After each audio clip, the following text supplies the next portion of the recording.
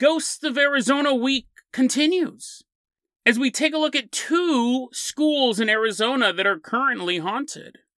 But these ghosts don't walk around rattling chains. These ghosts remind us that practice makes perfect. And then we travel to Kamloops, British Columbia, to take a look at 2 buddies who are spending a nice quiet evening fishing. But that quietness is broken when the lake is invaded by thousands of ducks. Today on Dead Rabbit Radio.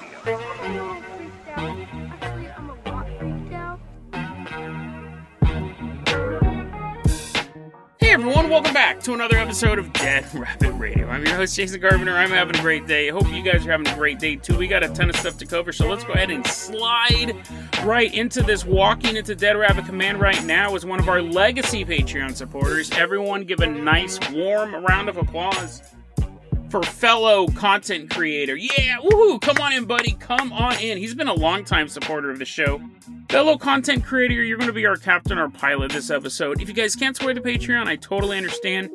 Just help spread the word about the show. That really helps out a lot. Now, fellow, let's go ahead and toss you the hair hang glider. We're going to leave behind Dead Rabbit Command. We're going to fly all the way out to the sunny state of Arizona.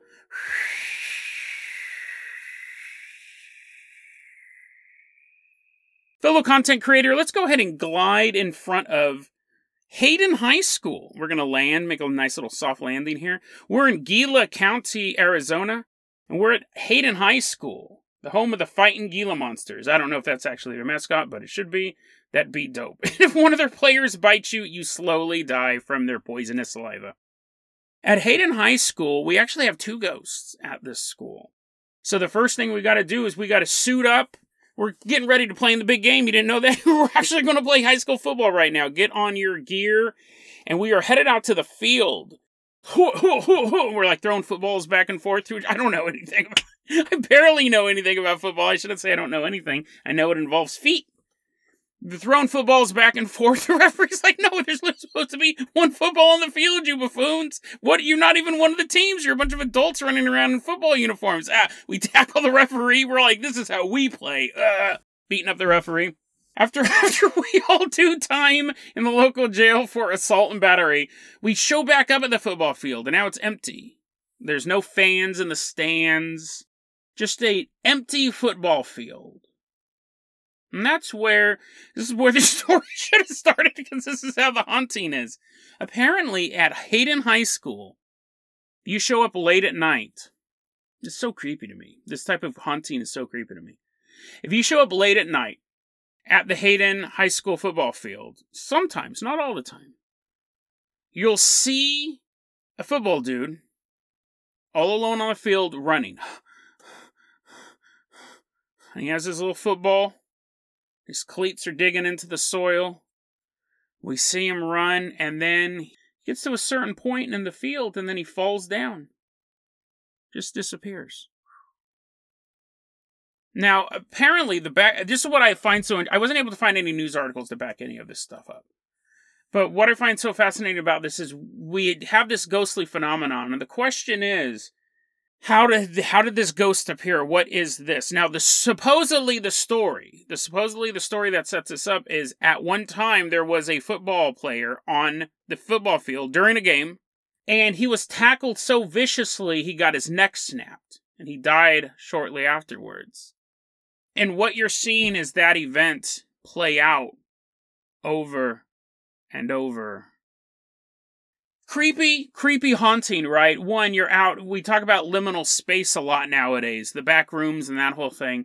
But there's also something just genuinely creepy about an empty arena, an empty field, because all that energy, all that psychic and physical energy constantly smashing against each other every weekend, and you have these fans screaming on both sides, and all of this energy is infusing the players on the field and getting everyone psyched up, and this is what it was built for. These are ancient rituals.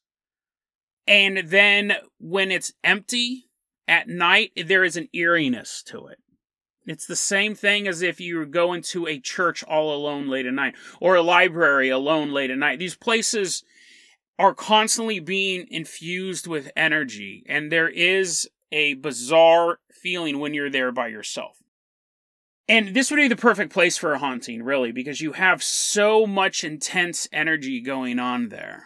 I had a really good friend I had a bunch of friends in football in high school. And I thought it was so interesting because the dynamic between myself and them, I always was an artist. I was always writing or performing in plays, things like that. And for the artist, my future was always ahead of me. I would always say, well, there's no great novelist who writes before the age of 30, so I don't really need to write now. I can just do whatever I want. And that's how the artist looks. They look ahead. And even at the time I realized this, I thought this was super interesting. I had a good friend of mine who was a really, really good football player, Nick. I remember when he played his last game of high school football. And he cried afterwards. He cried. Because he knew, unlike me as an artist, knowing, well, someday I'll do this, someday I'll write this novel, someday I'll write this screenplay. He knew that was the end of it now, forever. It was gone. This was the last time he would ever play competitive football. He knew he wasn't going to play in college. He knew he wasn't good enough to play in college. He knew he never would go pro.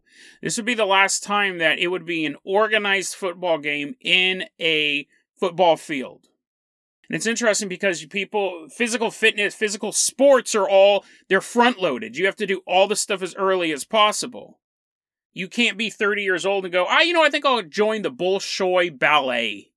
I've never done it before, but I'm sure with, about 6 weeks of training. No. You can learn how to write a novel in 6 weeks.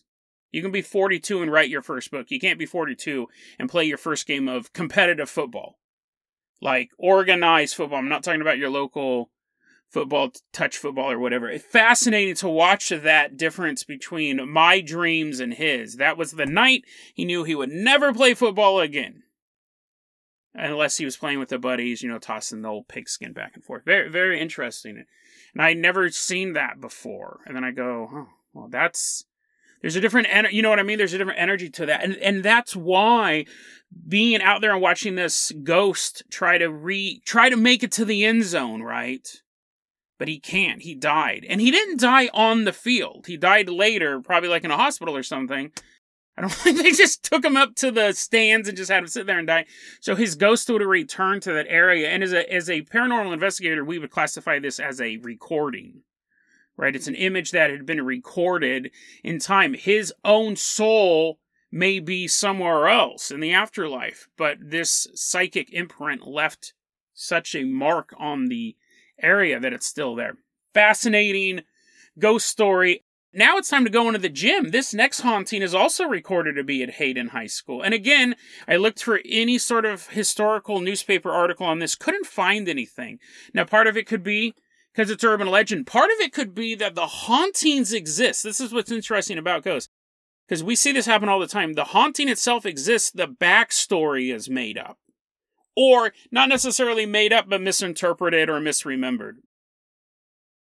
It's very common. You'll have a ghost at a place and a medium shows up and says, oh, well, this farmhand died in this area, like the haunted Toys R Us in Sunnyvale or Sunnydale or wherever in California. There was like a farm, if I remember correctly, it was years and years and years ago. I remember the story totally terrified me. I think it might have even been on Unsolved Mysteries. Like a farmhand died in this area, and now they built a Toys R Us on top of it, and his ghost is kind of walking around the Toys R Us, and little bicycles are riding down the aisles late at night. The haunting itself was real. Was that backstory real? Who knows? That was one medium who came out and said, this is the impression I got. But we don't know. We don't know. And this could be a phantom of a ghost falling down and breaking its neck. Or it could just be a ghost of a guy always trying to make that final play. And he got stopped at that goal line and got knocked down or whatever. And the other team won. And that was enough to build the psychic energy up. That's the interesting thing about ghosts. Sometimes the phenomenon is real, but the backstory is made up. But I'm just saying that again because I was trying to look for players getting killed in Hayden High School. I did not have the most relaxing weekend. This next story is along the same lines. Apparently in 1988 or 1989, around that time period, there was a beautiful high school senior. She was everyone's favorite because she was the most popular girl in school and she was on the cheerleading team, and she was just so beautiful that the world was just opening up before her. Some versions of the story, she had just gotten a job to be a professional cheerleader for the NFL. And in other versions of the story say she wasn't going to be a cheerleader, but she was going to be a model. She was going to be an international superstar, a beauty on the runway, a beauty in the pages of magazines, or just the most beautiful professional cheerleader. She was about to have all of her dreams come true. But before all of that could happen, she was at school and she was smoking weed in a parking lot late at night. Now, nowadays, you're like, okay, well, who cares? A model smoking weed? Who cares? 1988, 1989, obviously highly illegal. Couldn't have marijuana. And the police roll up and they catch her, and I assume catch other people as well smoking this weed. And during the whole processing thing where the police are saying, well, we're going to have to take you downtown and stuff like that, she realizes that she'll never achieve the dreams that the whole world had told her she would. Right? She was always, oh, you're so beautiful, and the world will just kind of fall at your feet, and she saw the world falling at her feet. But now, 1988, getting caught with marijuana, it would definitely end her time on the cheerleading team in the high school. She would have been gone, and most likely would have ended her career as a professional cheerleader as well. And she asked the police officers, hey, can I go back to my car and grab something? And police officers, what could possibly go wrong? This young high school girl, what's she going to do? Get in the car, drive away from us? She's a good girl. Yeah, she's smoking weed, so we got to do our job. But yeah, so they let her walk over to where her car is parked, and then they hear a She had a gun in her car, because it is Arizona, right? I'm probably sure most people had a gun in their cars, especially back then. She had a gun in her car, and she shot herself in her own car in that parking lot. People say, to this day, sometimes when you're in the gym, apparently this young lady, her ghost is now sighted in the gymnasium at Hayden High School. Some people say you can hear the sounds of her shoes against the court. Right, you can hear the sound of someone practicing a cheerleading routine. You'll hear the sounds of her shoes. And you'll hear a faint voice. Go Gila Monsters. And because throughout the area, right, there's stories of this haunted gymnasium, once they had a softball competition at the Hayden High School, and one of the visiting teams said, hey, you know what? Let's stay the night in the gymnasium. We all heard that it was haunted. That would be really fun. We'll stay there all night long. And apparently this group of softball players were there, and they heard the stories about you can hear the faint sounds of cheerleading. You could hear the sound of the shoes squeaking on the floor. One night they're all there really late at night, and off in the corner of the gymnasium, a full-body apparition of a cheerleader appeared, and she began doing a full cheerleading routine. Her eyes focused, her muscles tight, as she performs maneuver after maneuver after maneuver of this cheerleading routine. And the softball team just watched this phantom practice this over and over again until once the routine was done, the phantom vanished.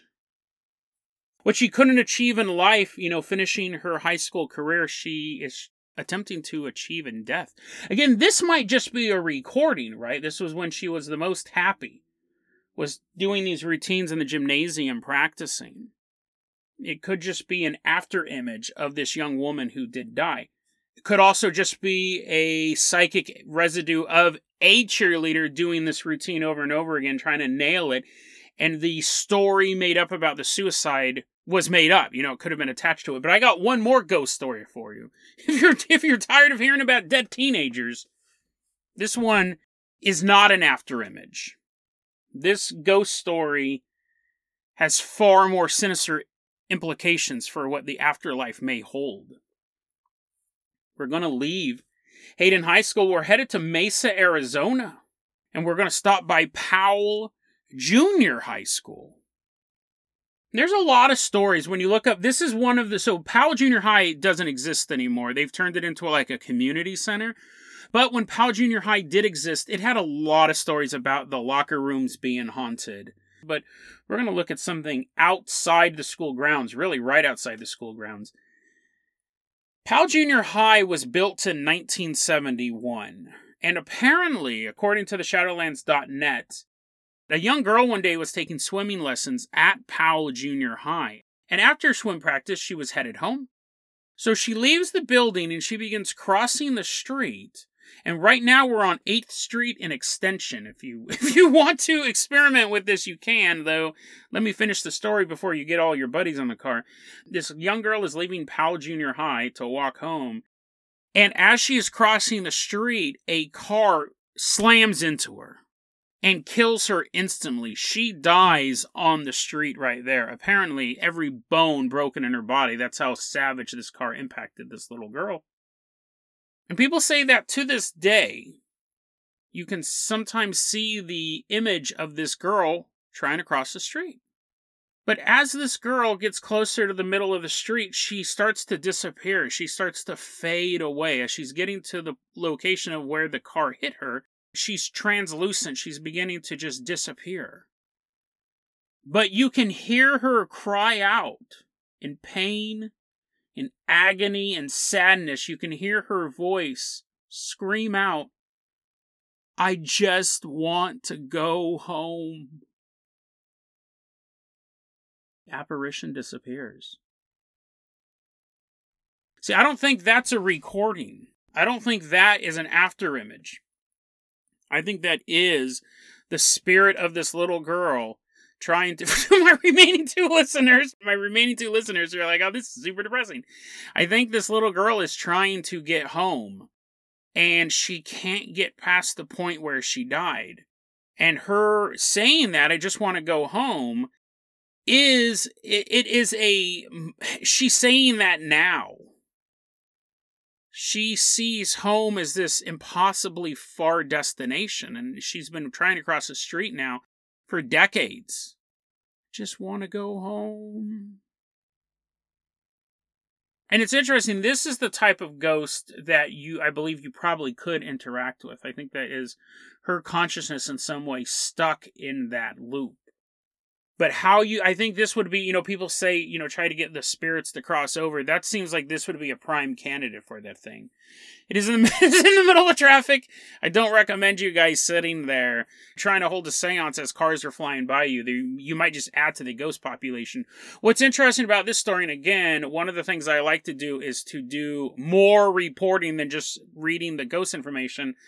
On Shadowlands.net, they do get some key details wrong. They said the school was built in the 1950s. That's not true. And they said this story took place on 1st Street. But that's not true either. The school is not in that location. So just throwing that out there, because I know a lot of you guys like to go research this stuff as well. I had to kind of piece together the date that the school is actually open. But as far as forgetting those factual issues, forgetting those factual problems with the story, this would be a prime candidate to try to contact this ghost and try to get this spirit to move on. And to me, this is scary. Like the cheerleader doing the routine, that's fascinating. It could just be an after image, a recording. Same thing with a football player. I don't think the football player's thinking, well, if I can just get to the end zone, then I'll be fine. Then my ghost will go on. I think it might just be an after image. But I think this little girl is stuck here.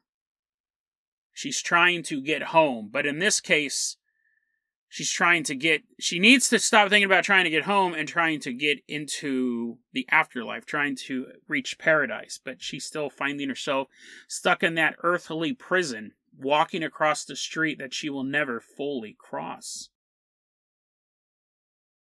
I don't have time to do the Duck Lake segment. It takes a long time. It's a really, really interesting one. I've been saving it for a while.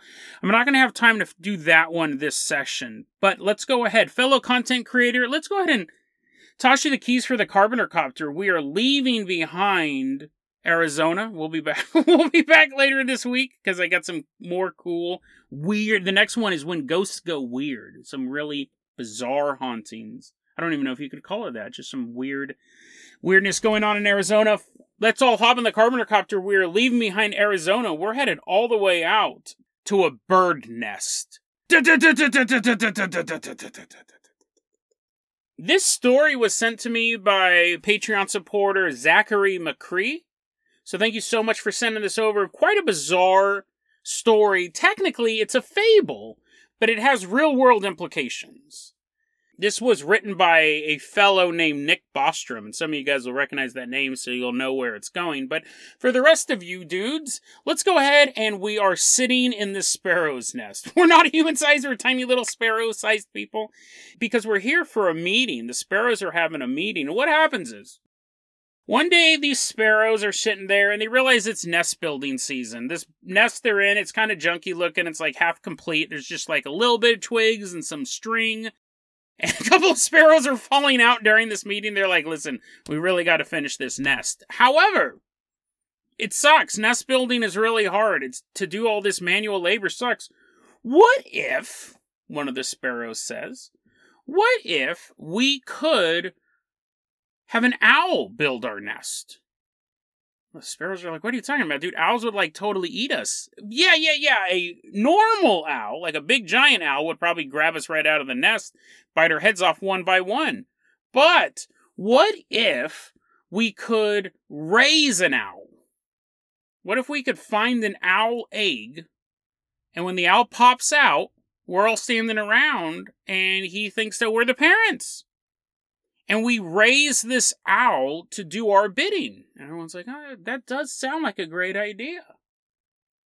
You could have this big owl building all of our nests. And then another sparrow goes, yeah, not only that can we have him build our nest, he'll protect us. When a neighborhood cat is trying to eat one of us, our pet owl will scare the cat away. So it won't just help us do this manual labor, it'll actually be a security force. All the sparrows are like, this is a great idea. How come we never thought about this before? If we had an owl to do our bidding, we wouldn't have to do much work at all. We would just train the owl to do everything we don't want to do. And there you go. And not only the stuff we don't want to do, but the stuff we can't do. Like defending it from local pests, like cats, skunks. I don't know. Do skunks eat sparrows? I don't know much about sparrows. But anyways, every problem that we face nowadays can be solved with an owl. An owl we trained to serve us. And at that point, there's a little sparrow sitting on the dark side of the nest. It's all in the shade underneath the tree. It's all dramatic. There's a little sparrow sitting there, and he kind of walks out of the shadows, and everyone's like, He kind of walks out of the shadows, and they're like, oh, here comes good old Skronkfinkel. He's going to rain on our parade, the sparrows think. And so they're right. Skronkfinkel is going to rain on their parade. He comes out of the shadows and he has a little patch over one eye. He's definitely seen some stuff. He's been in it, right? He's been in it. That skunk was trying to eat him one day. Took an eye out. And Skronkfinkel walks out and he goes, guys, what you are saying is beyond dumb. You want to get an owl egg and you want to raise it as one of our own and make it do all the stuff we don't want to do. And they go, yeah, why is that dumb? And Skronkfinkel goes, just by show of feathers. Can anyone just raise a wing if they know anything about raising an owl? Little sparrows kind of look at each other, and Skronkfinkel goes, that's what I thought. None of us know anything about how to raise an owl, how to train an owl. We don't know anything. And yet you're talking about grabbing an owl egg, bringing it here, and when it hatches, you are going to take control of it. Doesn't make any sense. And that's when the sparrows get upset and they said, listen, it's going to be hard enough to have phase 1 of this plan take place. Phase 1, find an owl egg that's not currently being guarded by a mama owl and snatch it out of the nest. That's the hardest part of the plan. Now, sure, raising the owl might be hard, but why are we even thinking about that if we don't even have the owl egg first? We're going to bring an owl egg and we'll raise it. We'll figure out the second part. Skronkfinkel goes, please don't do this. You can't bring an owl here. But the majority has spoken, and the sparrows fly off in all directions, looking for an owl egg, each of them having a little image in their head of how perfect life in the nest will be with this giant owl to build for them and to protect them and to care for them. And Skronkfinkel and a few other sparrows stay behind in the nest. And they go, well, if they are dead set on finding an owl egg, we better learn how to raise an owl. We got to have this part. Phase 2 is very important. And honestly, it's probably more important than phase 1. And the sparrows who are left go about trying to figure out a way to raise an owl. But what they figure out very quickly is they know nothing about raising owls. They really don't know anything about owls to begin with. It's very hard to practice raising an owl if you don't have an owl to work with. And as they're trying to figure out all of these things that could possibly go wrong with an owl, and all of these things that they could possibly use to train an owl while they're figuring this out, every so often, Skronkfinkel looks up and scans the sky. Because he knows at any moment, one of his fellow sparrows is going to come flying over the horizon, carrying an owl egg. And they have until that very moment to figure out how to control an owl. Nick Bostrom wrote that. It's called The Unfinished Fable of the Sparrow. And Nick Bostrom is a famous Swedish philosopher and a famed worrier about artificial intelligence taking over the planet. And he wrote this book called, it came out back in 2015, I believe, called Superintelligence: Paths, Dangers, Strategies. And he uses the unfinished fable of the owl, he uses that story to basically say this is what AI is. That we are building a monster within our nest, the nest being the planet Earth. And we know nothing about how these things are going to work in the real world. Zero. And we can't even practice on them. We can't even figure out a way to contain superintelligence. He's actually the guy who coined the term superintelligence. And superintelligence, you don't have to have like a galactic level consciousness. Superintelligence is simply smarter than a human. He goes, once these things become smarter than a human, it's game over. It doesn't have to be exponentially smarter than a human. It just has to be a little bit smarter than a human, and we're done. And we're building an owl, and we have no idea how to raise it. It is so fascinating. Zachary McCree sent this over to me, and I was like, that is so bizarre, because how do you practice controlling an AI if we don't even know how an AI thinks? And he goes, listen, it could be something that you set up a very basic thing for an AI to do. Solve a math problem that humans believe is unsolvable. And it might be unsolvable. And you tell this AI, can you give us the answer to this problem? And the AI will have its main goal, but just like humans will have sub-goals, right? We may say, solve this math problem. The AI will have the main goal and then have a sub-goal going, well, if I need to solve this math problem and I can't solve it using the state that I'm in right now, I'm going to turn the entire planet into a computer. And he goes, you can't predict it. He goes, you cannot predict what the AI will do. And once it is smarter than a person, it's too late. It will do things we never thought of because it's smarter than us. Just like you can outwit a cat or a lobster, we would be the lobster.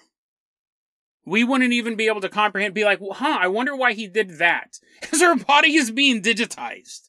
We wouldn't even be able to predict the why. We wouldn't even know what it was doing, let alone the why.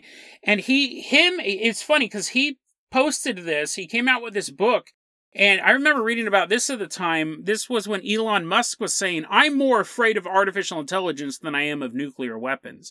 And there was a lot of people Bill Gates was also on that boat. He goes, yeah, I'm more afraid of AI taking over than nuclear weapons being deployed. We've had nuclear weapons around for 50, 60, 70 years at this point, and they've been used in war twice. It was really in the one war. At this point, we're fairly responsible with our nuclear weapons as a civilization.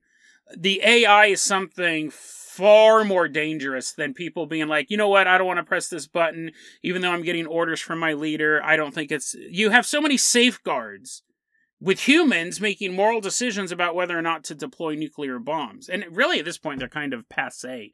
We have non-nuclear bombs that can still do a massive amount of damage, and they don't have the cultural or the moral outrage as if you dropped a nuke.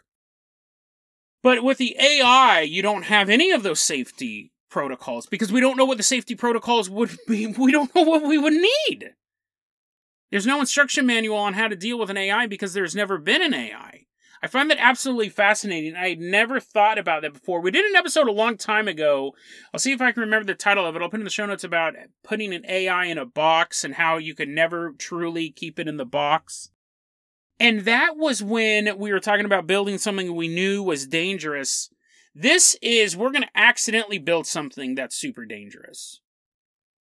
And they put together, like, Nick Bostrom and a bunch of other eggheads put together this thing, like the 23 things that need to be set in place, the 23 rules for artificial intelligence. But really, the main thing they were saying is that if any government or any corporation ever invents, like they're on the cusp of getting true AI, they need to stop immediately. Nick Bostrom says you need to stop immediately, and then all of the governments of the world sit down and figure out how to raise an owl. And he goes, it may come to the point that if they can't figure it out, we need to physically destroy the equipment. Now, this is not once the AI is online, that is too late. He's saying if you think that you're actually super close to developing this, stop, and we will think about it. And if we can't come up with a foolproof way of raising this owl, we destroy it. You do not even turn it back on. That is the threat level that's going on here.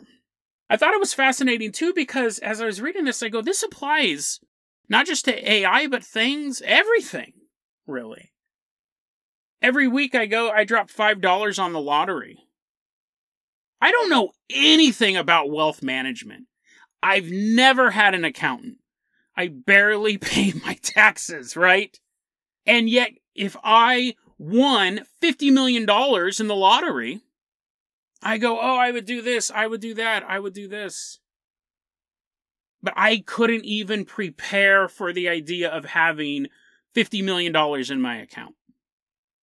I'm trying to get that owl egg without knowing how to raise an owl. But you go, Jason, why would you go and learn about wealth management? Why would you go and learn about taxes and stuff like that and paying them on time and not having the IRS harass you all the time? If you don't already have the money, why would you be planning on how to have the money? I mean, technically, I probably should take a wealth management class. Probably everyone should know how to handle their money. But it's that same thing. I understand why the sparrows wanted the owl egg first. Winning the lottery is the hard part. But if all of a sudden $50 million dropped into my lap, it would be very, very difficult for me to not blow it all. Because I don't know anything about wealth management. I tell myself I'd put some in savings and I'd put this, and I know I would become super paranoid that people are going to steal from me. So I'd be like, I don't want accountants. I don't want any of these people to have access to my accounts. I just want my money to sit in a bank and I just live off of it. That's what I would do. But I don't know. Is that what you do when you win the lottery? And then I also think about the paranormal angle, right? So many people are always constantly trying to summon demons, this Faustian pact. It's always about looking for one simple goal, one simple thing, and everything spins out of control. Literally, the genie is out of the bottle type of thing. So we look at this as an AI thing, but throughout history, people have constantly tried to snatch the owl egg and not know how to raise an owl. And whether that be something as simple as winning the lottery, and now you have this owl egg, you have all of this wealth, you don't know how to handle it, you don't know how to deal with it. Or you're trying to summon a succubus, which we see all the time. That might be one of the most common things people use magic for, is trying to summon a lover, demonic, or use law of attraction to suck someone into your life. But once they're there, then what? You've never had a girlfriend before, and now you use the dark arts to seduce a woman. Now she's in your life. Now what? You have that owl egg, but you know nothing about how to raise an owl. You know nothing about how to have a healthy relationship. And here is this woman that you've basically demonically influenced to show up. It's so fascinating. It literally is, be careful what you wish for. But that always was kind of the thing, like, be careful what you wish for because you may be disappointed when you get it, or be careful what you wish for because it might be more than you can handle. This one is, be careful what you wish for, it will destroy the planet Earth. Scientists, and I understand why they do, right? They're scientists. They want to discover things, but they want that AI so much, they want that owl egg in their possession that they'll say, we'll figure out the rest later. I mean, this AI research has been going on for decades. This guy wrote this book in 2015, and that's when people go, oh, this might actually be a problem. So fascinating. We are constantly chasing the owl egg, and we say we'll figure out phase 2 next. It's going to be hard enough to get the owl egg. We'll figure out how to raise it after we have it. But once you have that owl egg, and once that starts to hatch, you better learn real quickly how to deal with it. Because it's not just going to consume you, it's going to consume everything around you. If we're talking about using black magic to seduce people, it's going to consume you, it's going to consume them. It may affect your family. If you're talking about winning the lottery, it's going to consume you, it's going to consume your friends. Your enemies will line up to take you down. But if it's in the case of an AI, it's going to consume the scientists who develop it. It's going to consume those who are trying to shut it down, and eventually it will consume the entire planet, and it won't care. Because to this AI, it is the mighty owl. And the human race is just a bunch of weak sparrows taking up space in its nest.